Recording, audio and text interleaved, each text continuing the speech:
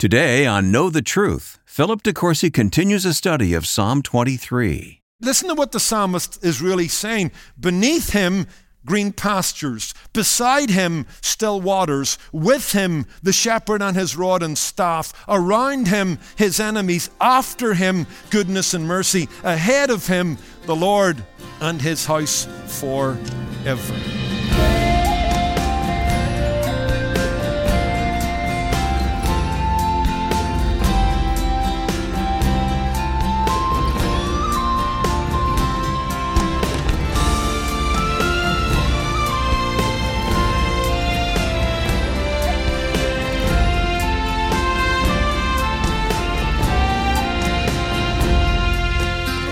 Welcome to Know the Truth with Philip De Courcy. I'm your host, Wayne Shepherd. Today, Philip continues unpacking the promises pictured in Psalm 23.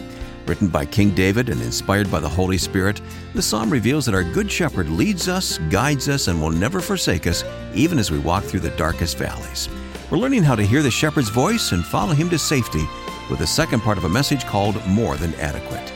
If you need to catch up on part 1, you can replay it at ktt.org. Let's join Philip for today's lesson. Take your Bible and turn with me to Psalm 23. And David's looking back on his life, and he wants to leave a testimony to the fact that God was a great and glorious shepherd. That through faith in him, he was more than adequate for the enemies he faced and for the valleys he walked and for the needs he had. In fact, there's two statements here that jump out in Psalm 23. I shall not want, verse 1, and verse 4, I will not fear. David says that I found through trust in my God, for us as New Covenant believers, we would say, we have found through trust in the Good Shepherd who laid down his life for the sheep, the great shepherd who equips us unto every good work, and the chief shepherd who's coming back to take us to glory. We have found that we have all that we need in him. We've got security and we've got sufficiency. We've got provision and we've got protection. Listen to what the psalmist is really saying. Beneath him, green pastures. Beside him, still waters. With him, the shepherd and his rod and staff. Around him, his enemies. After him, goodness and mercy. Ahead of him, the Lord and his house forever. So let's come and pick up where we left off. We covered two thoughts. The shepherd stills the sheep and the shepherd saves the sheep. Here's the third thought. If you're taking notes, I hope you are. The shepherd steers the sheep. The shepherd guides and leads the sheep. This is verse 3. He restores my soul. He brings me back.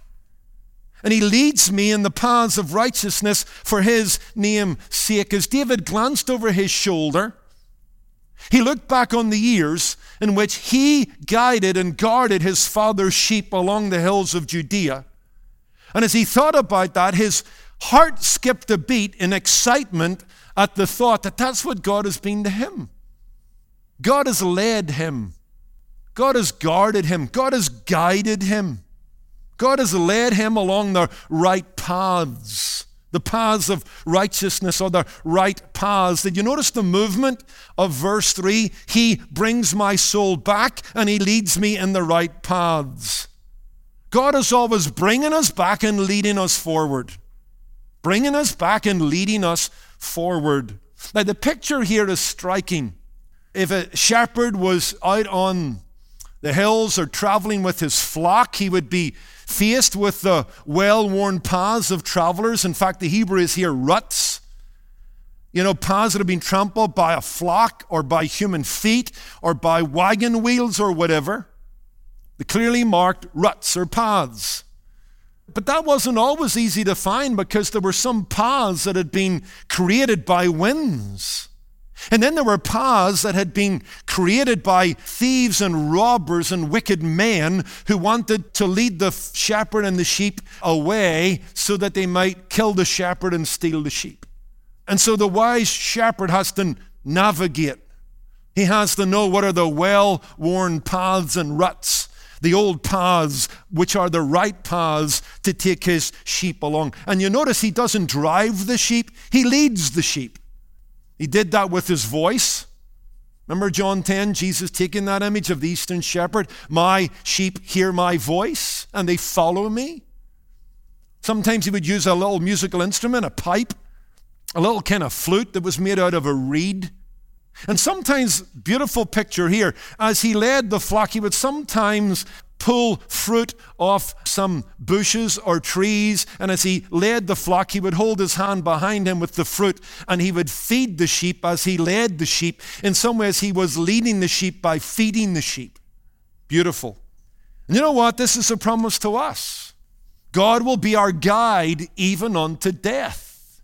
God wants to lead us through life. Life was not a choice for any one of us, but life is full of choices, some of them small, some of them large, some of them paralyzing. Which is the right road? Perhaps if I make a wrong decision here, I could railroad my life. And so we want to know that we have wisdom and guidance for the choices we make. I like the story of the American who etched and embroidered on his tie the letters B-A-I-K. And when he was asked by friends what the letters stood for, he said they stand for boy am I confused. And his friends said, but confused isn't spelt with K, it's spelt with C. To which he replied, you don't know how confused I am. And we can get confused. Life can be confusing.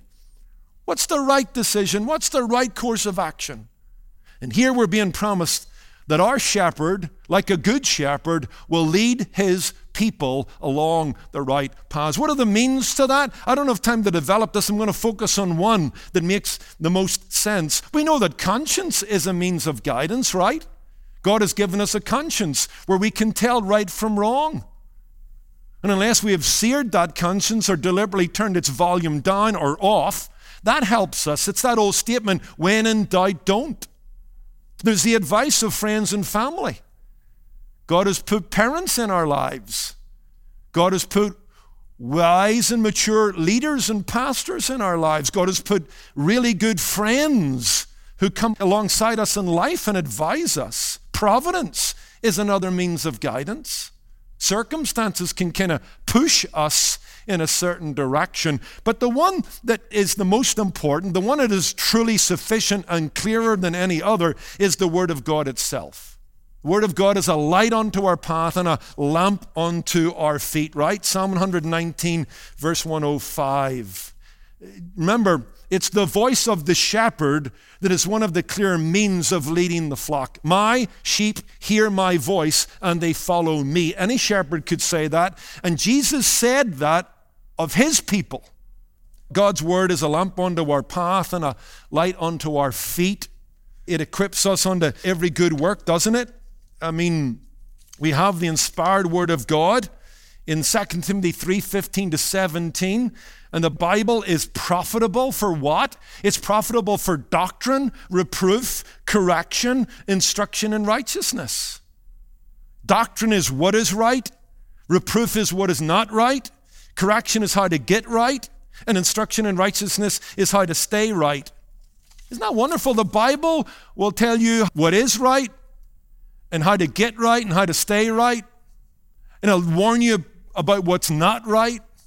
It's a wonderful thing to get up in life. Life was not a choice for any one of us, but it's full of choices. We come to crossroads and intersections all the time, and we have here some driving instructions for life. Beautiful. That's what the Word of God is. It's a sufficient rule for faith and practice. It's the final authority on life. You know what? When you and I need its wisdom, it's there. This kind of wisdom does not come by neglecting the Word of God until a crisis hits. It's very important you recognize that. The Word of God is there for you as a guide, but it's not some lucky dip that you just go to in the middle of a crisis, so you ignore it, and then in your ignorance you need it, and you go to it, and you pluck a verse out of thin air. Or since you haven't read it and you haven't developed the tools to read it, you read it wrongly, which will bring you to a wrong conclusion, which will take you down an erroneous path. Get the danger? So this wisdom that's being offered to you is one that you must seek day in and day out. Not just when a crisis hits and you open it in emergency. That's dangerous. Reminds me of the man who found himself in a bit of a crisis. And so seeking God's will, he just randomly opened his Bible. And the verse he came to was a verse in the New Testament. Judas went and hanged himself. He didn't like the look of that, and so he said, I'll try again. And so he just closed his Bible and randomly opened it. And the verse that he came to was this, go thou and do likewise. Not liking that anymore, he opened his Bible for a third shot, and he came to the verse that said, what thou doest, do quickly. It's a dangerous thing to just flick this Bible open and play Russian roulette with the life and death message of the Bible. Be in the Word. Let it instruct you. As my friend Steve Farrar says, when he came to Kindred, he lives his life out of a red leather chair and a black leather Bible. Every day of his life. He comes down early in the morning. He makes himself a cup of joe. He grabs his coffee and his Bible. He sits in his big red leather chair and he opens his black leather Bible and he allows God to direct him, to decide his decisions for him. Okay, let's move on. We see here that the shepherd stills the sheep. The shepherd saves the sheep. The shepherd steers the sheep. Now we see that the shepherd safeguards the sheep. Verse 4, yea, though I walk through the valley of the shadow of death, I will fear no evil, for you are with me. Your rod and your staff, they comfort me. This is beautiful. The shepherd protects the sheep in perilously threatening environments. That environment is described as a deep, dark, threatening valley. Here's what many of the commentators believe is the background to that. I think there's a lot of merit to this, and it sheds a spotlight on the meaning of the text. Because at the end of spring, maybe the beginning of summer, when the snow is melting on the mountain caps, and now the sun is going to begin to burn the grass and the grazing ground in the lowlands, the shepherd, usually at that time of the year, leaves the lowlands for the highlands. He wants to take his sheep up to higher ground for grazing. But invariably, that journey takes them through valleys, ravines and valleys cut through the Judean hillsides. And there may be at the bottom of that valley or that ravine a fast-flowing river. There may be some forestation that can block out the sun, making it dark and shadowy. That area can have mountain lions and predatory animals that scare the sheep. And that's the picture. Now remember, the shepherd's taking them through this shadowy, shady place to a better place. But as they go through it, it's a frightening experience. And David looks back on that and he says, what I was to my father's sheep, God has been to me. You know what? Life isn't all sunshine. Life isn't all green pastures and stilled waters. Sometimes the lights get lowered in life, externally and internally.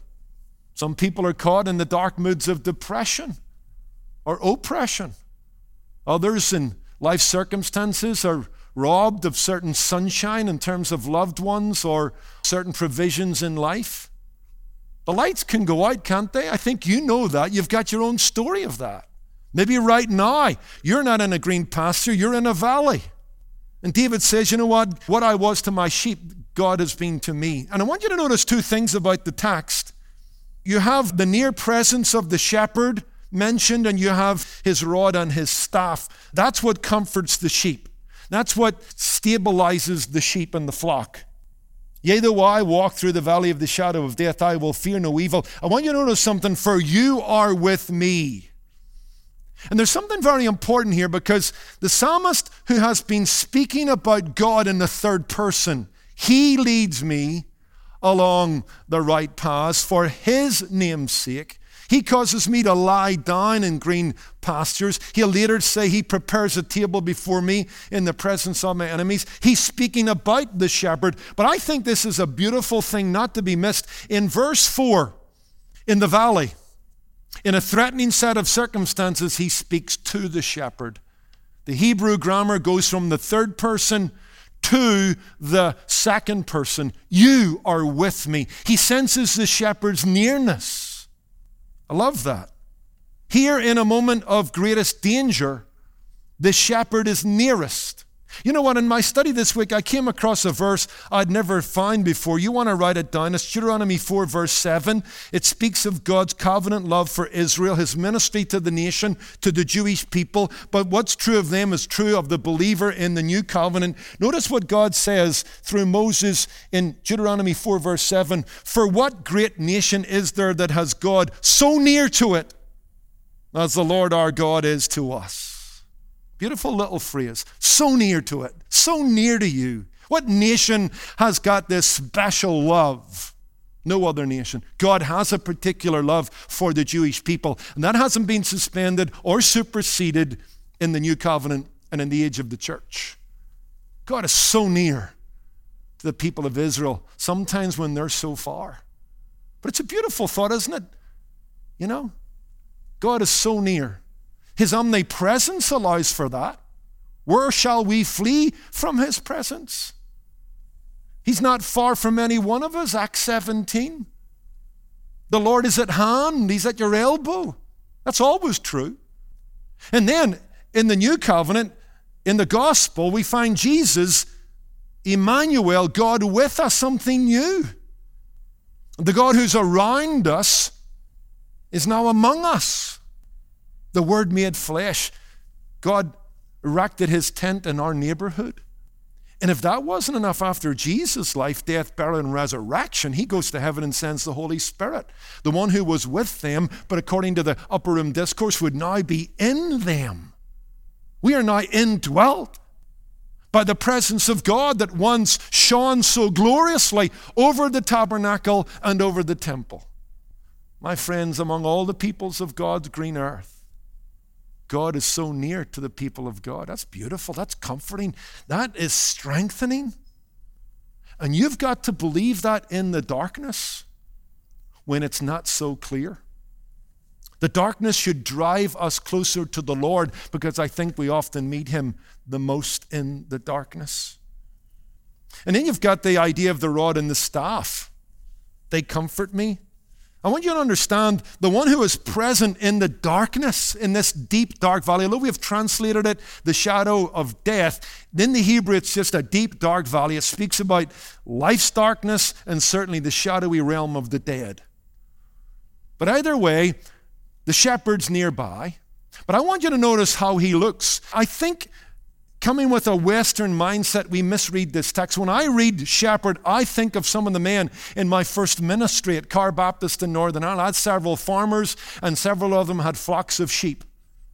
And I can think of their tweed caps, and their Range Rovers, and their Land Rovers, and their staffs. And it was a beautiful pastoral, picturesque look. That's not what's going on here. You'd be better thinking about a Western cowboy with a couple of six-shooters stuck down their belts, spoiling for a fight. That's the Eastern shepherd. These guys were tough hombres. Remember what Jesus said, the good shepherd lays down his life for the sheep. David himself had fought lions and bears, right? But he had fought all kinds of animals to protect his flock. And the rod and the staff were used. The rod especially was an offensive weapon. The staff tended to be one that hooked the sheep back or dug up the grass or lifted them from where they had fallen. But the rod, you need to think of a mace. This is an ugly weapon. That's what I'm saying. Get away from this kind of, English countryside, Scottish hills, the green grass of Ireland. No. These guys were cowboy-like figures. And they carried weapons, and they were always on their guard. They were willing to go to war for the sheep. Love it. And the rod was a mace-like weapon. At the end of maybe this wooden weapon was a knob, and embedded in it were pieces of metal or sharp objects. And it was used to beat animals to death or to throw at an approaching predator. Then you'd have the sling, which is not mentioned, which again the shepherd could use with deadly accuracy. Point made. The shepherd is willing to go to war for the sheep in the dark valley. Oh, my friend, find the faith and the trust to trust him in the darkness. He'll go to war for you. He'll fight on your behalf. The battle is the Lord's. The battle is the Lord's. It's beautiful. And he'll meet you in the darkness. I was surprised when June and I were in Italy. It was a wonderful trip. We've both said many times it may be one of our most memorable trips. Fred showed us around Rome for several days, and he took us to Assisi and into Perugia, where he ministers in northern Italy. And I saw what God had accomplished over decades of faithful preaching, a vibrant evangelical Protestant church. But when we were in Rome, he took us to the catacombs, the burial place of Roman Christians. And do you know what one of the repeated symbols was? It's a shepherd. Etched on the tombs of the Roman Christians was the image of a shepherd who would meet them in life's emergencies, who would be with them in their darkest moments. You know, just recently I came across a story about the Reverend Gardner Taylor. He was 42 years the pastor of Concord Baptist Church in Brooklyn, New York. One of the great African-American preachers. He was called the Dean of American Preaching by some. And he loved to tell this story when he taught at Beeson College or university. He used to tell this story in his early days when he was a young pastor. He was preaching just in a country church, and he was kind of in the throes of his sermon, building up a head of steam, and the lights went out. And they went out for a while. And he was thrown off his game, didn't know what to do. He can imagine fumbling and stumbling, couldn't see his notes, got kind of out of rhythm a little bit, not sure what to do. But in the middle of that, an old deacon somewhere in the darkness shouted up to that young preacher, "Preach on, pastor, preach on. We can see Jesus in the dark." It's good. By faith, we can meet him in the dark. The shepherd safeguards the sheep. No matter what we face, the Good Shepherd is with us. You're listening to Philip De Courcy on Know the Truth, continuing a message titled More Than Adequate. You can replay it online at ktt.org. This message is just one part of our series called Psalms of Trust, Statements of Faith. And next week, Philip will encourage you with more messages that focus on our God as our rock and a refuge. So be sure to join us then. We pray these messages will bring hope and confidence to believers amid life's confusion and uncertainties. And we're able to produce these messages for airing on the radio and the web as friends like you faithfully give. So, would you consider giving a one-time donation or sign up to become a monthly Truth Ambassador by setting up a recurring gift of $20, $50, even $100? It's easy to give online at ktt.org or call us at 888-644-8811. However you choose to give, Philip has picked out a great new resource as an expression of thanks. It's a recently released book by Tim Challies titled Seasons of Sorrow, The Pain of Loss and the Comfort of God. Whether it's you or a friend, this book is for anyone who has loved and lost and could use some encouragement. Learn how God is still sovereign over loss, how to pass through times of grief while keeping your faith, and how biblical doctrine can work itself out even in life's most difficult situations. And when you give a donation of $40 or more, you'll also receive the helpful Know the Truth Psalms of Trust personal devotional booklet, a resource designed to help you gain confidence in God despite trying circumstances and struggles. Again, call 888-644-8811 or give online at ktt.org. You can also write to us. Address your envelope to Know the Truth, Post Office Box 30250, Anaheim Hills, California, 92809. And if you'd like to stay connected with Know the Truth and receive encouraging biblical posts in your online feed, be sure to connect with us on social media. Just search for Know the Truth with Philip De Courcy on Facebook, Instagram, or Twitter, and click follow. I'm Wayne Shepherd. Join us again next time for more convicting and encouraging Bible teaching from Philip De Courcy. That'll be next time right here on Know the Truth. Today's program was produced and sponsored by Know the Truth Incorporated. Jesus said, "You shall know the truth, and the truth shall make you free."